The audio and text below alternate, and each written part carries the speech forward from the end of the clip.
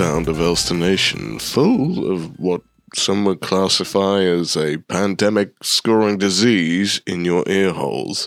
It's taken me down to a register which is just essential for your ear holes. And welcome to Wargamers Anonymous. Hey. So for this episode, we're going to be charging everybody £3 a minute to listen to Elston's voice. I think that's about the going rate. Yeah, I mean, women, just hold on to the desk and squeeze your legs together. It's, yeah. Don't worry. I understand what I'm going to do to you today, and it's fine. Don't feel embarrassed. It's all natural. And on that absolutely amazing bombshell, welcome, ladies and gentlemen, to Wargamers Anonymous, your one-stop shop for all your wargaming needs. This is a super special bonus episode because we are switching the weeks that we release episodes. Long story short, I'm swapping the weeks that I have my son. So we're swapping the weeks that we release episodes. So it will now be on the alternative Monday that it used to be. So we either had to miss a week or do an extra episode. And we didn't want to leave you guys hanging. So here is an extra episode. As always, I am joined by Elston from Elstonation, my superstar co-host, who is feeling a little bit under the weather today, as you probably guessed from that sensual intro. Elston, I mean, right. I feel like it's an obvious answer, but how are you? I am full of disease. I am Papa Nurgle has got me, and yeah, unfortunately, everyone in the world. I know this is tentative subject and everything like that, but I've got COVID. It sucks. I'm okay. It just sucks right now. So. I'm surviving. I'm drinking plenty of liquids. I'm battling on. Anyone that's had it, I feel for you. I know your pain now. This has been going on for 5 days for me, and it's still not letting up on me yet. So, which is quite a long time for me in illnesses. To be fair, like 3 days is a max, and then I'm in recovery mode. So, this is. Yeah, appreciate all those people that had COVID. Who are like, yeah, wait till you get it. I've got it. So, but to look on the upside of things, my voice has dropped down to a register, which is just sensual, to be honest with you. I feel like James Earl Jones and me could have a talk off, and Morgan Freeman could judge it, and you know what? Everyone would just have orgasms in their ears, and it would just be sensual. It would be the best thing you could ever listen to. Ever. Yeah, well, I mean, I went from 6 to midnight when I started talking to you earlier on. But yeah, well, thank you very much for still taking the time to come and join me today, bud. I would not miss it. I appreciate you are not feeling your best, but we're going to do a little bit of a different episode today. There will be no snack attack later on. Spoilers. I can't taste anything right now either, so it doesn't make any difference. And we'll also not be doing a book club this week. We're just going to have a bit of a catch-up to start off with, and then we'll get on to the main topic, and we'll just do that. It's a bonus episode. It might end up being a little bit shorter than normal, but we'll see. We'll see how we go. Yeah. We didn't want to leave you out high and dry, so I'm here to make you wet again. Jesus Christ. This show is just going to be full of this. So everyone brace yourself, buckle up, and get some tissues. Oh my God. Elston, I know you've not been... Sorry, I'm just trying to make up for the deep end. Yeah, you go super high. I'll just stick at this register. Is that what we should do? We should swap round this week. So like normally your voice is usually higher than mine, and I'm the deep one. So like because you can't do high this week, so maybe I should just talk like this instead. Okay, yeah, let's do it. I'm not doing that for the entire episode. Wonderful. So other than like obviously you've not been well this week, and I've had COVID, I don't think I suffered quite as much as you're doing, but I know that it's rough. Have you managed to get any hobby done since we last recorded? Have you managed to do anything at all? Yeah, I have actually. Wow. Elston, the absolute machine. Not even COVID can stop. Yeah, right. Now, so interesting thing, obviously when you've got COVID, your breathing isn't on top form. So I didn't really want to do any airbrushing because that involves having a mask on. Same with gluing and stuff like that. Although before I got COVID, I managed to glue loads of Heresy Space Marines together from my selection. Found out I've got about 60, 70 Marines. So I put all of those together because today is Heresy release day. For when you're listening to it, it'll be like a couple of days after. But for today, this is when the box set comes out. So I was super hyped about that. Anyway, when COVID struck, I was itching to do something, and I honestly couldn't carry on with priming everything. I couldn't go ahead and try and like figure out any kits that I missed that needed assembling or anything like that, like assembling any more Heresy stuff. So I turned back to what I think we can all agree is the funnest part of this, the painting aspect. So I picked up my paintbrush for the first time in, I want to say 4 months. Wow. Yeah, right. And I painted up Cyclops from Marvel Crisis Protocol.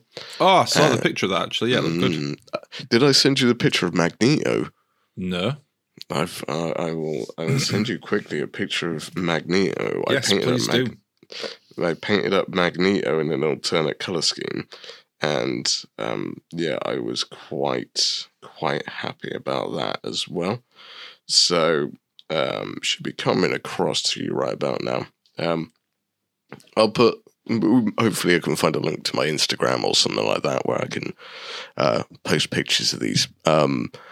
So I had quite a lot of fun painting again, and I realized how much I missed it. And I realized also how fast I still am, because like Cyclops was done in about an hour and a half, and I was like, wow, I can still do this. And that Magneto is gorgeous. Yeah, right. Even I was like, oh man, this is good. I like this. So what rust have you used though on the base? I tried using the Dirty Down rust effect stuff. It's not quite working how I want it to be honest. I think I still need to practice with it a bit more to like get the hang of it, because at the moment it's just going dark brown, and I'm like, see, what you need to do is get yourself some iron powder. Here it is. Hashtag plug. Here it is. As my voice is there to make people wet, Pickle is also going to plug you. Yep.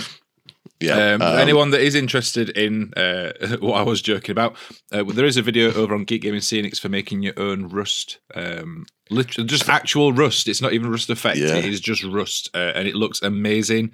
Check out the video that came out yesterday, as you're listening to this on the Monday, over on Geek Gaming Scenics, where you can see it used on models as well. Yeah, I am really tempted to try out that method, because it is just, well, it's rust. Honestly, it's hard to beat it, right? You've seen the pictures and stuff of it on the bits of terrain that we did when we were first trying it out. We have since like sort of not, I want to say perfected. That means it sounds like it's perfect, but we've played about with it a bit more. Refined it. Yes, refined. That's the correct word. The video that's coming out tomorrow, or yesterday, as people are listening to this, we use it on a load of Nurgle stuff, and it looks amazing.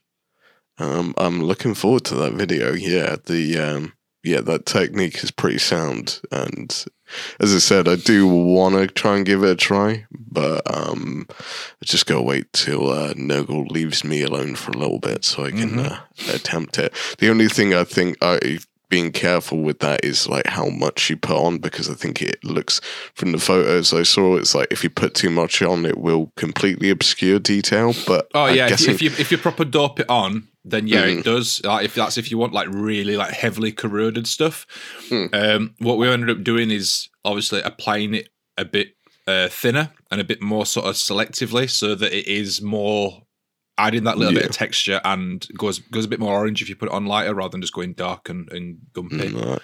So it's a case of like thin and thick, basically. It depends. Like you apply as much as you want to get the effect that you want, sort of thing. So everyone, if you like them thin or you like them thick, they've got you covered, thick and true. thin. What I'll try and do, if you send me over the picture of Cyclops as well, is I'll put the pictures up on the YouTube version as well. So anyone that's watching on YouTube, you'll be able to see the pictures pop up. I shall send them across momentarily. But how about yourself, good sir? What have you been working on? I've not actually. So since the last time we spoke, that was Friday last week when we recorded.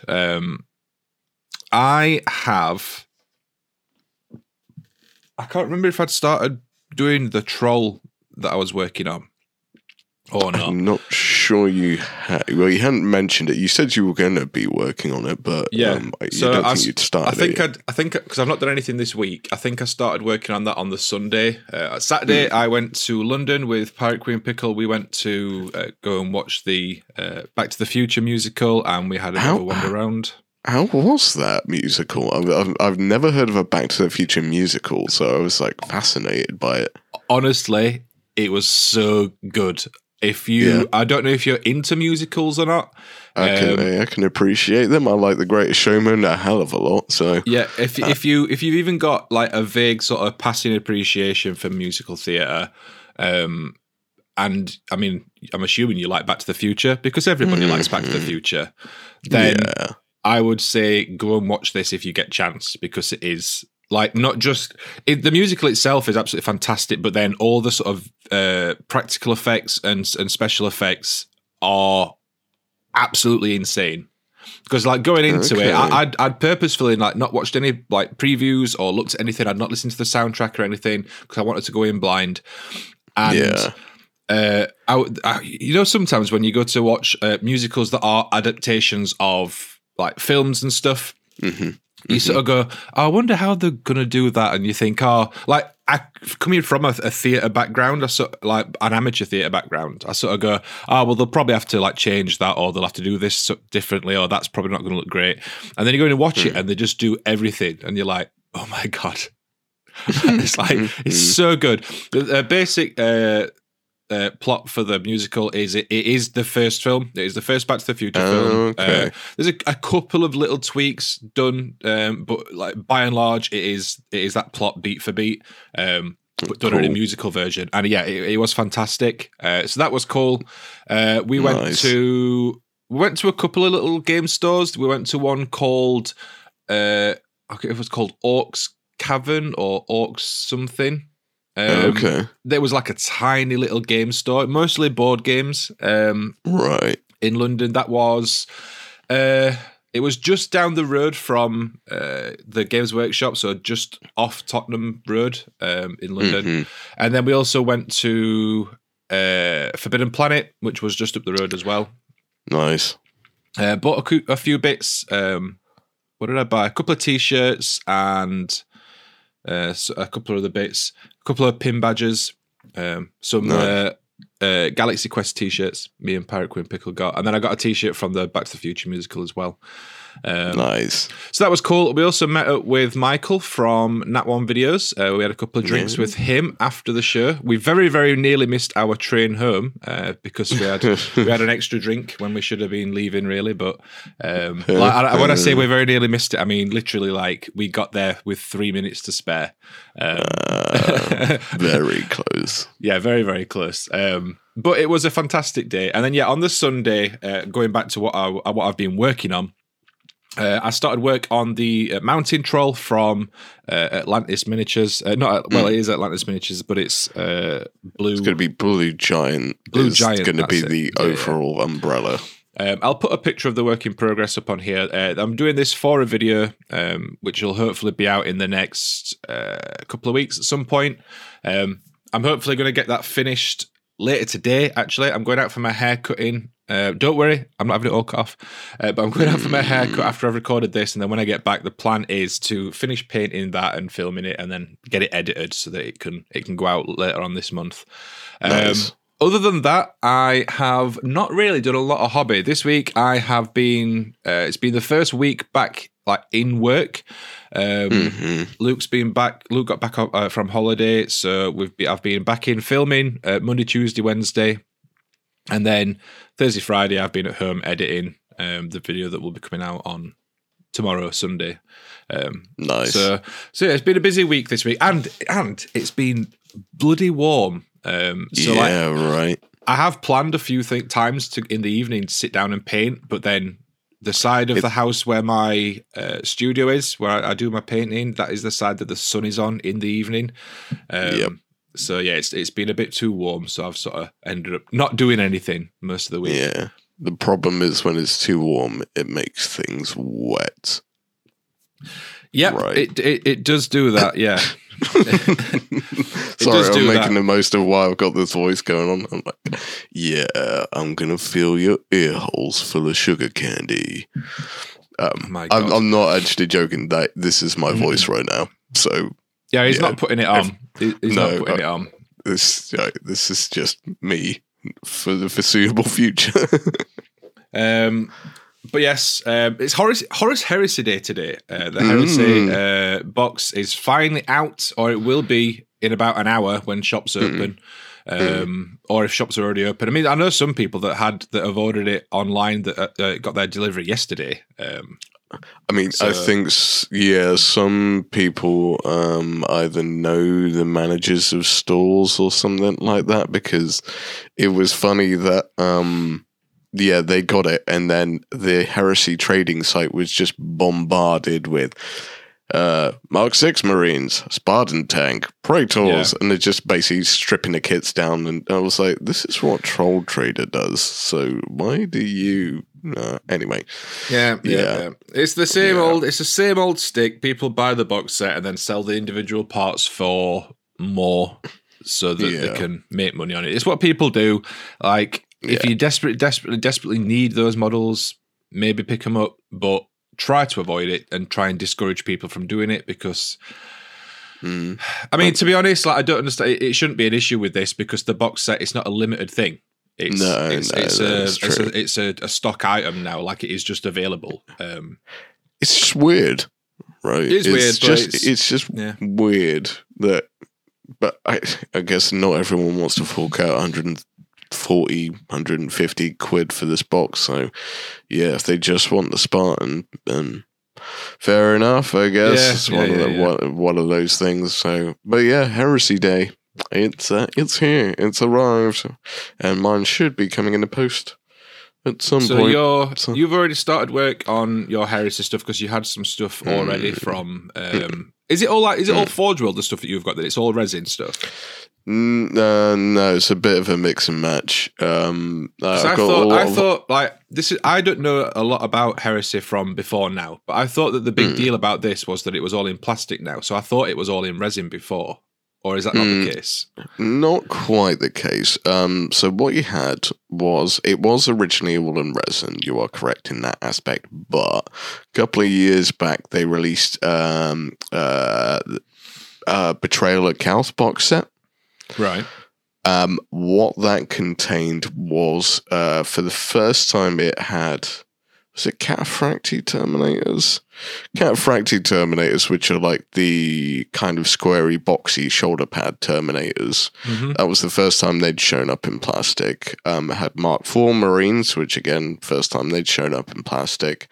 A Contemptor, first time that's shown up in plastic.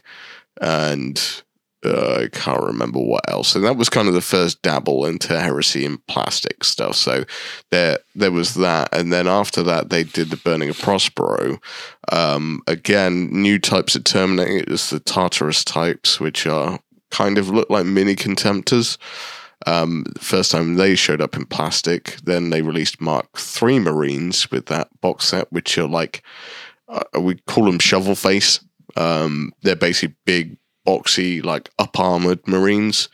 They showed up in plastic. Custodes showed up in plastic. Sisters of Silence showed up in plastic. And again, some Lords. So there's been a smattering of plastic heresy for a while. To be honest with you, it's just never been a full Games Workshop are pushing this as a game system itself. Those two previous box sets had their own like board game sort of associated with it. Right, okay. So they were technically a independent game, like a specialist game effectively, but everyone was just going to get the model so they could play with Forge World Heresy stuff. Right. Right now, what they've done is Games Workshop are like, this is a new game system. It's gonna be in plastic, and it's like, ooh. So it's now like a fourth.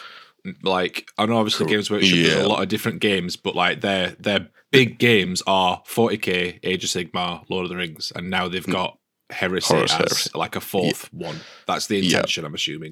Yeah, that's looks like the way it's rolling. So hopefully there's enough traction with it that it will carry on.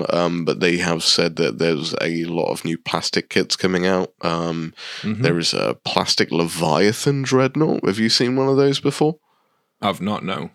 Right. Have a look when you get a chance. A Leviathan Dreadnought. They are a chonky boy. I'll take a look. They, So they're coming out, and everyone's got suspicions that jet bikes are on their way, various other bits and bobs. So everyone's kind of leaning towards and hoping towards that most of the Forge World kits are now going to be coming out in plastic, which means probably cheaper and more accessible because you'd be able to buy them in store rather than having to order them through Forge World and deal with resin. So, cool. That's speaking about Games Workshop box games, as you mentioned, with some of those, the main topic for today's show, we thought we'd just sort of take it easy and do something that we can just have a bit of a chat about and give you guys something to listen to. So today we're talking about our favourite Games Workshop boxed games. So that's because like we spend a lot of time talking about Age of Sigmar and 40k, a little bit of Lord of the Rings when we had Benji on, but we've not really spoken about a lot of the smaller games like the box games or the smaller skirmish games.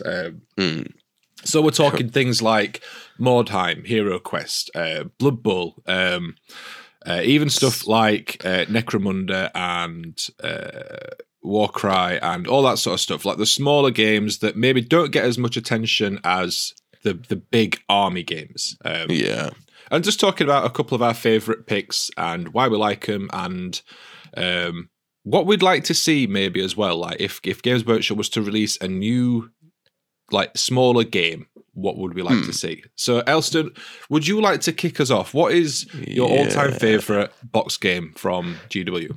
Yeah, right. So I've got a good one for you. Now, everyone might have heard of Warhammer Quest, Curse City, Shadows over Hammerhold, or whatever it was called, Silver Tower. Blackstone Fortress, stuff like that. Warhammer Quest had a original game called, surprisingly enough, Warhammer Quest. And it's my favorite game still to this day. Wow. I don't have another game that kind of holds a candle to it. In the aspect of it is kind of simple, kind of complex at the same time, and it's got the elements of what I envisage of classical great team working, or just a general you're going to have a good time playing this. Warhammer Quest is effectively board game version of D&D. You have your characters, you set them up with the stats that they're going to have, you pick your equipment, your gold, and everything like that. And then you would go into a dungeon and you would maybe have to slay a monster or something like that. As you go through the dungeon, you would encounter other monsters, traps, stuff like that. The board would evolve on you, so you wouldn't know what it looks like. Right. So as you go into each room, you would find out what the next room looks like.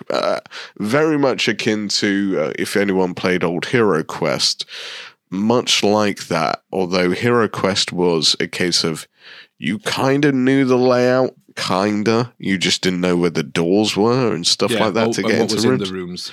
Yeah. Warhammer Quest, it's all based on tiles. So you would have, for example, your starting tile, your characters would sit on it, and there would be a door at one end, and you wouldn't be able to see anything else. And then when they get to the door, you basically say, do you want to go through? Do you want to have a look? What do you want to do? And then you would attach another tile once they'd had a look or investigated or done X, Y, Z. What we did is we kind of hybridized it a little bit, and we integrated elements of D&D into our game system. So out of the base game, it might not be as fantastic for yourselves, but what we did was we added elements to it to make it our game effectively. And the wonderful thing about it is it has elements of, as I say, cooperative. So you'd have maybe 2 to 4 adventurers, and they would be controlled by an individual person, and then you would have a games master or dungeon master that would control the rest. Typically in my group, I was the dungeon master, mainly because I really like messing with people. And what we found amazing with it is when you allow people to start doing stuff that's not really in the rules mechanics, but you kind of make it possible. So very D&D aspect. Yeah. One particular example, and I'm going to get a little bit vulgar here right now, but don't worry, my soothing tone should hopefully make this sensual. No, it's not. It's gonna be horrifying. The guys went into a room. There were a load of barrels in there. One of the guys had been giving me jip, and he was trying to power game it, and I was like, "You're not getting this. Like, if you keep on trying to power game, I'm going to start punishing you." Didn't say this out loud, but this is what the thought process was going in my head. So he was like, "I'm going to find all the gold in the room. I want to search all the room." And I was like, "You can't search all the room. There's like 7 barrels in here. It'll take you ages." It's like, all right, I'm searching this barrel. I was like, right, okay. It's pretty dark in there. You can't see what's in the barrel. He's like, I'm going to put my hand in. I was like, you feel something soft and squidgy. And he's like, okay. Pulls his hand out. It's shit in the barrel. So Brilliant. I was like, yeah, there's shit on your fingers. And he was like, So then he tried to rub it off on another person's cloak. At this point, I was like, I'm messing with this person. I was like, persons whose cloak it is, see if you spot this. So I made him roll, and he spotted it. And I was like, do you like the fact that he's rubbing shit on you? And he's like, no, I don't. I was like, what are you going to do about it? It's like, it turned into a fight, and it was amazing. I love doing stuff like that, where you just get to mess around. The wonderful thing about Warhammer Quest as well is once you finish your dungeon, you have like a traveling aspect, and you have to go to a town, a village, or something like that where you would stock up, resupply, train, upgrade, XYZ kind of thing. But as you're traveling towards it, there are events that happen. So there might be a pickpocket which comes along, and he offers you some bread. But what he's actually doing is he's stealing like half your money, and you've got to go through all these different encounters. It's simple enough that there are rules all explained out, so you don't have to. It's not reliant on a DM creating the world as much, which is nice. So it's got a nice kind of structure element to it that the games master can just run with it. and he doesn't need to come up with things. It's just there. You just roll a dice and the encounters happens. He can just step in if he wants to. Basically like change the direction effectively. One other example was they came out of a dungeon and they got loads of items, loads of really powerful weapons, but they were working for Karl Franz, which is the Emperor in Warhammer Fantasy times. And he basically said, you need to give them all to me. And one of the guys is a pirate, and he basically convinced the Emperor to like have a gambling contest to see whether or not they would keep the weapons. And I was messing with him, so I was playing with the Emperor, and I basically just started making him gamble or rolling the dice and stuff like that, and he ended up losing all their weapons. It was amazing. It's like some people, if you kind of like power gaming it and like working out the meta so you can beat it, you might not enjoy it as much as the people that experience just laughing that you got screwed over. I think that's what I love.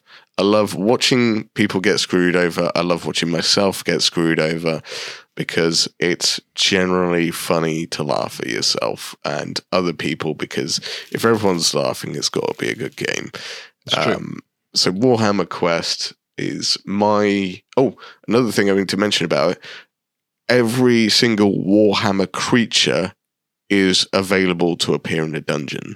So if you're into hobby collecting stuff, you can basically collect everything and model it so it shows up in a dungeon. There is a bestiary, which is 10 levels.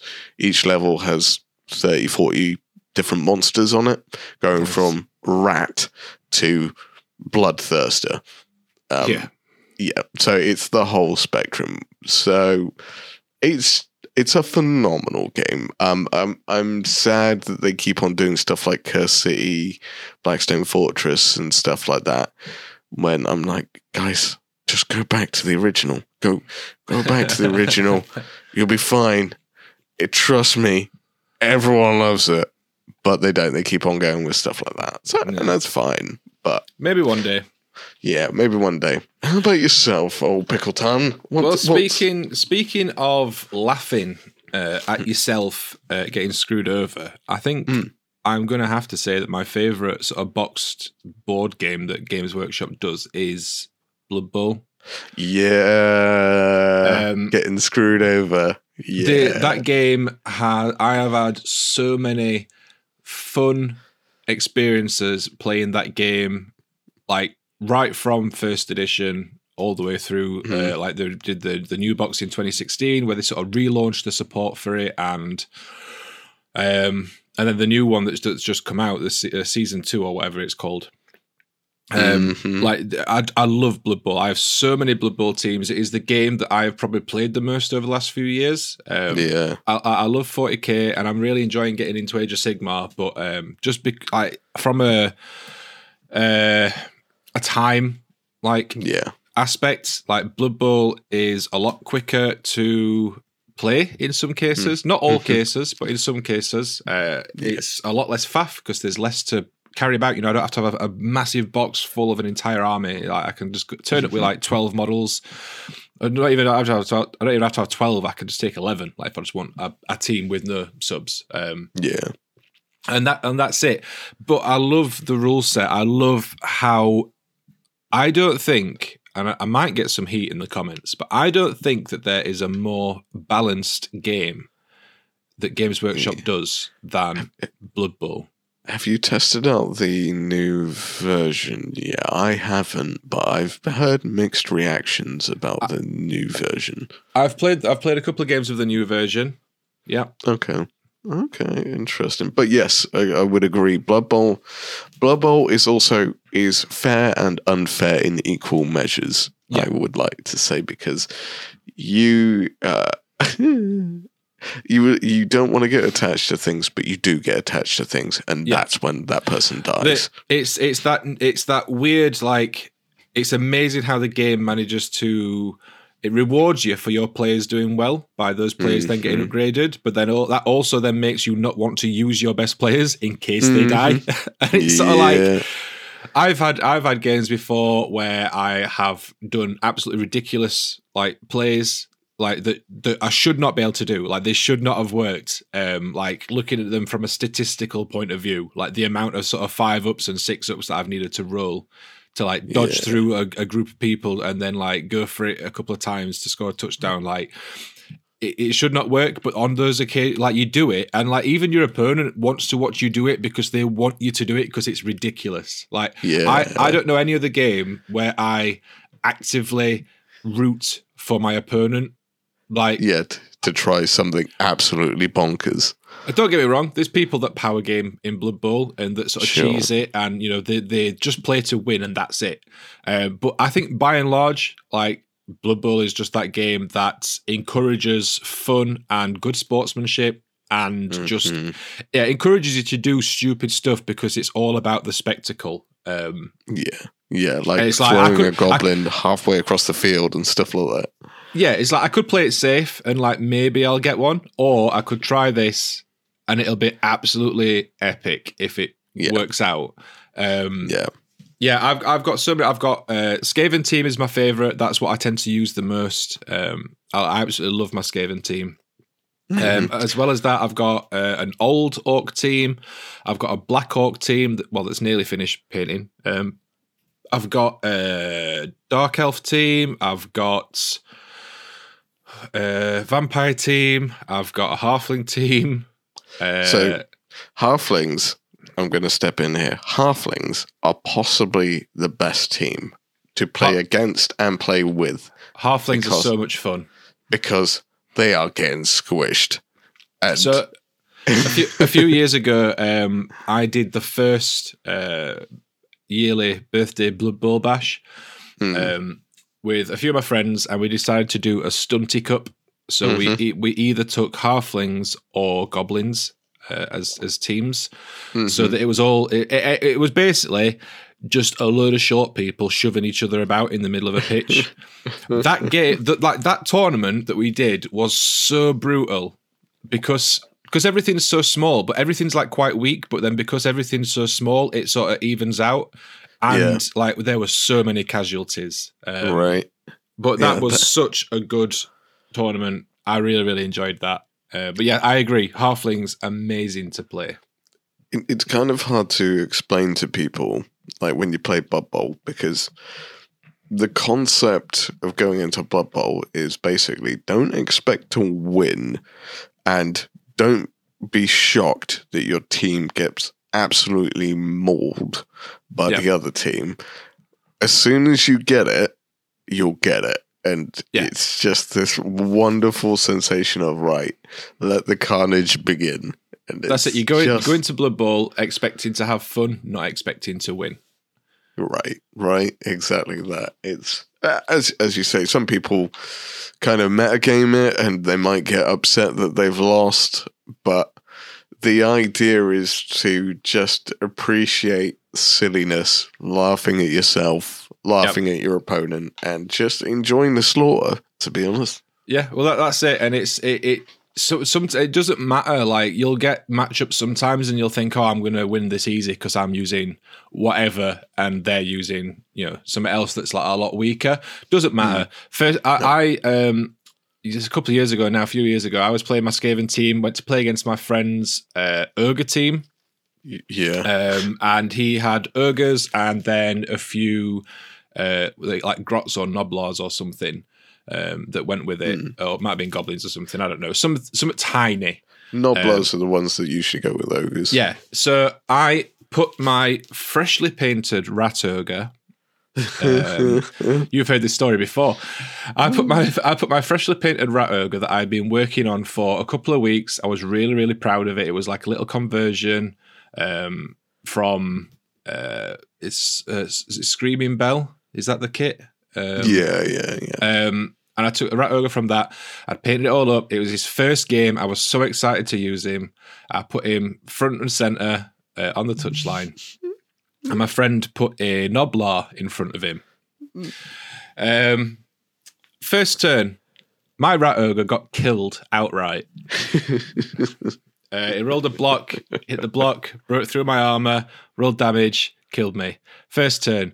That Rat Ogre has never been on the pitch since. He's been retired. He will never see the light of day again. And it's stories like that make me absolutely love the game. Other stories, like I mentioned earlier, like the one game I was playing, it was like last turn, and I had the chance to score a touchdown.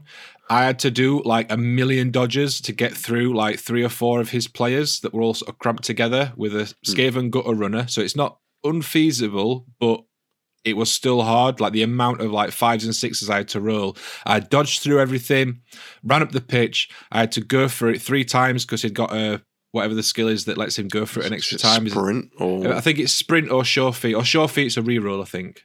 Sure feet's I think it's sprint. So I went for it. Fine. Went for it again. Failed. Rerolled it. Passed it second time. The third go for it, which would have won me the game. Can you guess what I rolled? I'm sure you just rolled that 1, didn't you? I did. I just rolled that 1. And fell flat on my face, and ended up being a tie. But it was still hilarious. Like the fact that I managed to do all of that, and then I just trip over my own feet at the end.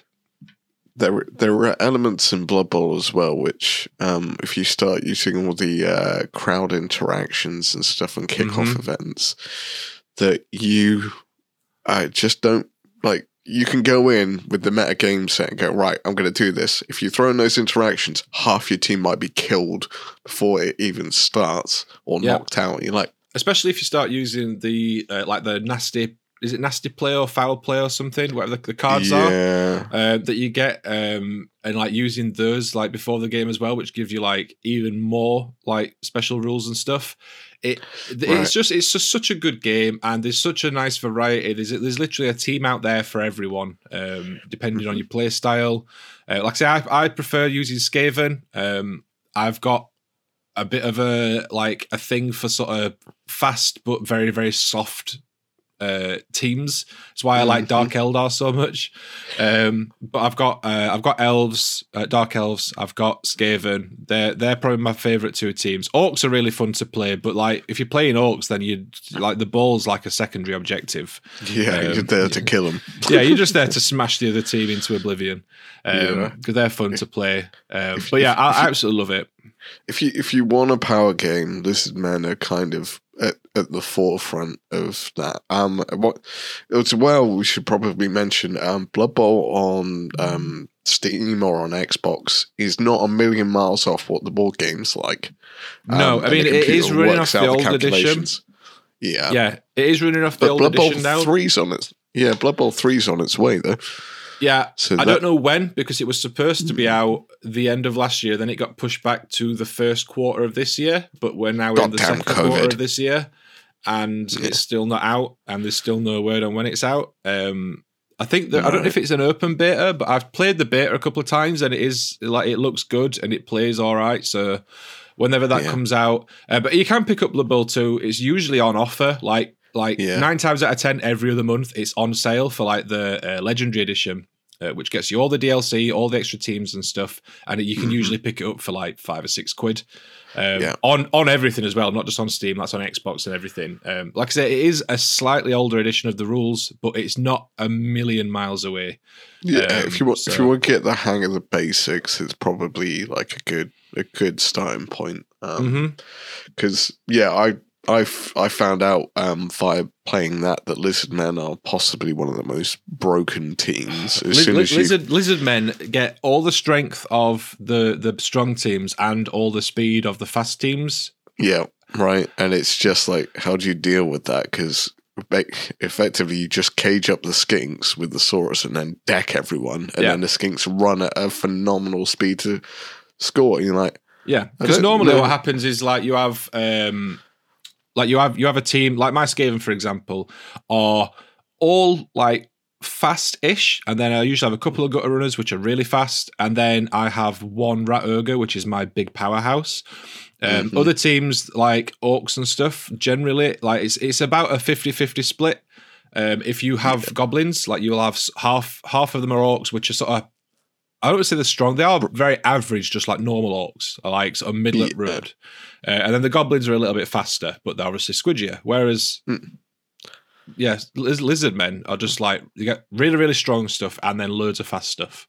It's broken to the point where I felt bad playing against people in our little league that we did. It was just like smack. Sorry, I killed that guy. It's just one of those things. But it's Blood Bowl. Blood Bowl would be second on my hit list. To be fair, for board games, it is phenomenal. Are there any? So if Games Workshop were to, like, you know, pie in the sky idea here, if Games Workshop came up to you today and said, Elston, we need your help. We want to release a new boxed game it can have miniatures in it. It can have like expansions where you can buy extra miniatures or whatever to put in it, or it can just be a one-off standalone thing.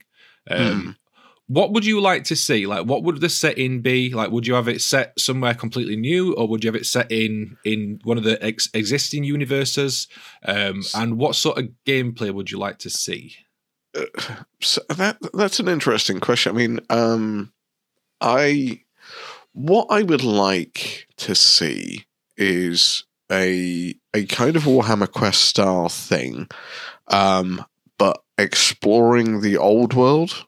Because Age of Sigmar, they're still kind of exploring that new universe in its own right, and they'll carry on doing that. Whereas the old world was kind of mapped out, but I think a lot of people don't know it. And I think if they came up with a clever way to explore and like sort of show you that old world in a kind of adventurous style setting, something like that. I mean, I'm going to lean back towards Warhammer Quest on a monstrous level, but if you generally had like a campaign with a dungeon element, or possibly everyone always wants that ultimate, if you're going into the sci-fi element, everyone wants to, and I don't know how many people have actually done this, they do that big versus small game, so they'll go from like Battlefleet Gothic with the spaceships down to boarding a planet or landing on a planet, and then they would like maybe have a 40k game or Titans, and then go down to like kill team levels to do things, and they make it all this big long campaign. I would like something like that, like a old world campaign map, but it'd be kind of story driven, or at least adventuring kind of element to it, where you could grow and level up, and definitely a co-op game. I think co-op games are a win. It's either a one-on-one or a co-op game. Any other kind of formula I think is kind of a bit of a it could work, it might not work. Like 3v, like 3 on, well, not 3 on 3, but 3 players versus each other never works, because 2 gang up on 1, and then it just becomes a 1-on-1 after that. Yeah. So yeah, I would like some kind of adventuring old world, just so it could explain a little bit more, because I haven't read all the stories of the old world, and it'd be quite nice to have like a fun way to like bump into Skarsnik, or like Grimgor Ironhide, or whatever, and just meet all of these characters which everyone loved. I think that would be a kind of also a nice kind of salute to them, because they're not around these days. So it'd be quite a nice way of saying, yeah, we still remember them, and here they are in a story. That would be cool. I think for myself, like, did you ever play Mordheim? Yeah, I didn't play. Well, I think I played it once, but I didn't. It was a little bit before my actual time. So I've played Mordheim a couple of times, but more recently, the more recent sort of version, or our version, would be Frostgrave. Right. So the idea is you have a leader, or Frostgrave, you have a wizard and an apprentice, and then you build up your warband, which is made up of thugs and soldiers and all sorts of stuff. Mordheim was, I think, the original for that sort of style of gameplay. Yeah. It's where everything stemmed from. I'm assuming so because everything else like calls itself Mordheim-like. So the basic idea is you build up your warband, and then the more you play them, like your characters level up and gain experience, and then they are able to do more stuff and they get better at stuff.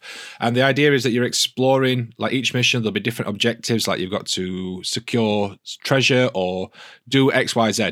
Now, I played a couple of games of Mordheim years and years and years ago. Liked it, but never got into it very much. It was when I was a lot younger.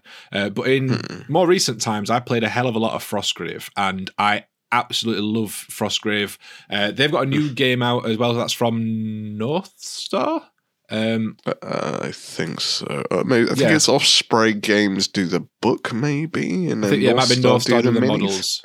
Yeah, maybe. But they've got a new game, Stargrave, which is essentially Frostgrave but in space. Now, my pitch for a game from Games Workshop would be that it would be Mordheim, but it would be set in the 40k universe. And I'd go straight out there and I would say no Space Marines, nothing like that, because you wouldn't get that random stuff like that. It would be a smaller warband, more akin to sort of like Rogue Trader maybe, like sort of level stuff. And you do that. Maybe you kit out your ship. You can upgrade your ship like as your base as you play through. You'll get better weapons, better upgrades and stuff. You'll get better at different things. Like maybe you can have like a psyker or something. I don't know the proper ins and outs. But I would love to see something like that set in the 40k universe where because like they did there was a role playing game they did recently, the 40k one. It wasn't Blackstone Fort. No, it was an actual role playing game. Where like you could pick what you want to play as, and like if one guy picked a Space Marine, it puts the threat level up. So like you might be a Space Marine, but then everyone else like might be Guardsmen. Yeah, I know there used to be a role playing series called Dark Heresy, which was a 40k role playing, but that was a while ago that came out. I think it's a recent thing. Last few years. I might be misremembering, but like something like that. So it'd be lots of smaller, not like big Space Marines and like stuff like that. Like you'd have like Rogue Traders or like maybe like a commissar, like that's sort of abandoned his purse or something. I don't know. And you'd have stuff like that, and you'd go through and you'd explore. You'd you have some missions where you're trying to get sneak in and out and get stuff. You have other missions where you're trying to sort of infiltrate somewhere else. I was thinking that could be quite cool, and it gives you that opportunity. It's a nice combination between sort of narrative role playing gameplay and like tabletop fighting, like with your stats and stuff like you would do in a normal game. It's all skirmish level, so you usually sort of around up to 10 models ish per team. You've also got the opportunity to like play a one-on-one against an opponent, or to work cooperatively, like you're teamed up to take on something else that's sort of played by the AI. Like, I think that would be a really, really cool idea. And I know a lot of people like really like Mordheim, and a lot of people would probably just want Mordheim back in the fantasy setting. Me personally, I've always been more of a sci-fi person than a fantasy person. I mean, don't get me wrong, I do love like your sort of classic high fantasy, but I've always been more of a sci-fi person, and having something like that, I would absolutely love it. Now, whether there's actually a market for this, I don't know. Stargrave seems to be getting a lot of traction. And be a lot of people seem to be getting really into it. Those people that might play this might just stick with Stargrave. I don't know, but that's what I'd like to see. Like I said, my dream scenario. And I think as well for anyone that's listening, if there is a game out there which Pickle has just described and we've just not played it yet, please let us know as well, because we haven't played every single game, so there may well be. I think what we've found in maybe our journeys is there are lots of games which have got elements of what we'd want in one game. So we just pick all the elements we like and slam them into one. Necromunda's kind of along that lines a little bit. It's kind of in the sci-fi, but it's grounded down into one hive. So you can't go on a ship and like explore somewhere else or anything like that. You're stuck in a hive. Blackstone Fortress was kind of the same. You've got a ship, but you don't really have much in the upgrade side of things. It's just that, like the Rogue Trader boxes and stuff like that. So there's all like these elements we kind of like to see in it. They're very much, I think, on my side of things and in yours, is the element of like a little bit of role play in there as well. That's it, yeah, because I really like playing role-playing games. Like, I love playing D&D. The problem is it's hard to commit to that sort of thing because realistically, like the story is what drives that. Like it is a story and that's it. Obviously there's combat in it and stuff, but it's a role-playing game first and foremost. So you have to sort of commit to doing that on a regular basis to keep that up. Whereas something like Frostgrave or whatever the 40k version would be if they did it, you could like each mission is a standalone thing, and you keep your character sheet or your warband sheet or whatever, and you just pick it up when you need to. Yeah, you pick it up and you play it. Same as you do with Blood Bowl. You don't have to play Blood Bowl every week. Like, you still got your roster with all your upgrades and everything, and you sort of do that. I think that could be a cool game. Like I said, Games Workshop probably not likely to do it, but I would absolutely love it if they did. Like something like that, I would absolutely love. To be honest, if they brought Mordheim back and started supporting that again, I'd play that as it is. Like, I'd play the fantasy version because I like that sort of mix of RPG and tabletop. But I would love a sci-fi version. Yeah, indeed. And Games Workshop, if you're listening and you do it, we definitely want to be in the credits. So just put us at the back. Just send us some money. Put pictures in the books of us. Give us some praise. You know, we don't mind taking the royalties. That's fine. Yeah, we'll do that. We'll take that hit. You can have it. It's fine. So there we go. They were our favourite games and sort of pie in the sky ideas for what we'd like to see if we could make our own boxed game from GW. Let us know in the comments down below or over on the Pickle Jar Discord, link down below in the description, what you would like to see if you could have any sort of board game, any style of gameplay, and what your favourite games are that are currently out. Let us know in the comments down below. And that is going to do it for this week. We've managed almost an hour anyway, which is cool. We weren't sure if we were going to. We thought it might be a little bit shorter, but it's ended up being about the right length. So that's always a good sign. As I mentioned at the start of the episode, there's no snack attack this week because Elston can't taste anything. And this is a bonus episode anyway. So the next episode will be out in a couple of weeks and we'll be back on our regular routine then. We'll have a snack attack for you. The book for the story time for the next episode is Ghazghkull Thraka. The book, I have already finished it. I finished it in record time. I was going to say, you slammed through that one. I've just started listening to it because I'm like, I've got to play catch up. I mean, I've loved reading the Necron books that I've read recently, but if I'm being completely honest, I have not been as sort of enthralled and wanting to carry on. Because like, I've enjoyed reading those, but like I'll get to the end of a chapter and I've gone, right, okay, that, you know, I've read for today. I'll go and do something else and I'll carry on tomorrow. And I've took it very steady. This book, I've just gone, just one more chapter. Just one more chapter. I've absolutely loved it. I mean, most of it I read on the train to London and on the train on the way back from London because that was like 2.5 hours either way. Yeah. So I got a lot of reading done then, all in one go. Like I think I'd read about 2/3 of the book by the time I got back from London. But I finished reading it. So if you want to read that, you've got a couple of weeks, or listen to it on audiobook. You've got a couple of weeks, and we'll be talking about that on the next episode. And we'll have a snack attack for you as well, because hopefully Elston will be back in full health by the time we record the next episode. Oh, yeah, goddamn hope so. Elston, where can people find you on the World Wide Web? Tell the lovely people, please. So, basically what you do is you go to a newsagent's, you find the Top Shelf magazine, you flick to the back where the numbers are, and there'll be one circle that says Elvin. Call that number and you can reach me, and you can have this voice for £3.50 a minute. And it's gone up. £3.50 a minute now. Shh, it's actually £4. Just don't tell them. Shh. If you want to find me, I'm on my YouTube channel, Elster Nation. You can find videos of me doing silly things there. There's Instagram, Facebook. You can find me there.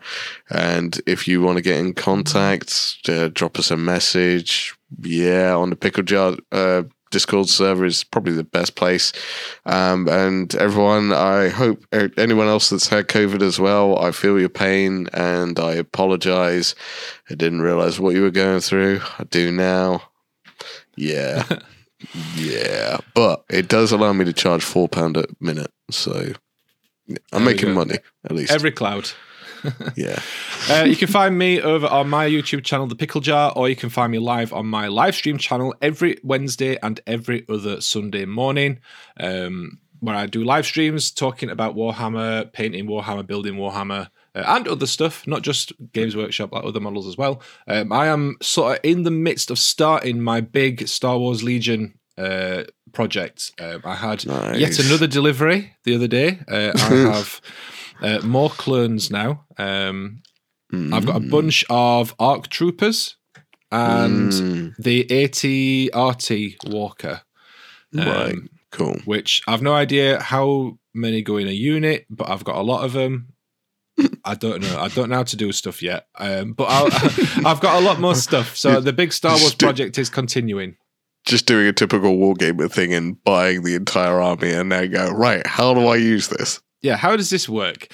How does this work? Look out for the big Star Wars project video. That should be sort of the middle of next month. The plan is to get started filming this as soon as I've finished on the current video.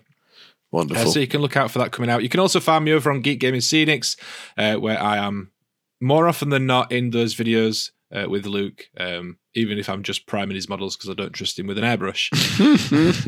But thank you very much for listening. Thanks for tuning in today. If you've enjoyed the show, leave us a like or a review.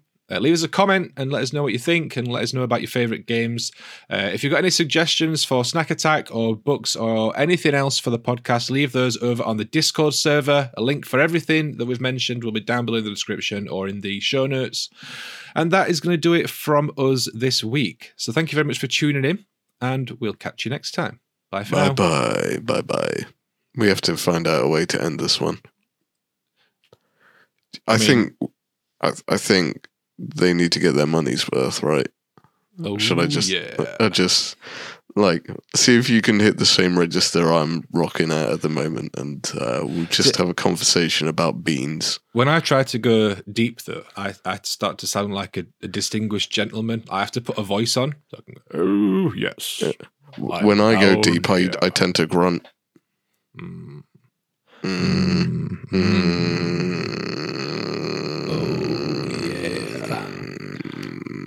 Oh, Miss Moneypenny. Why did you go Sean Connery? Oh, Miss Moneypenny. I told you, it's just what happens. Oh, I think that'll do it.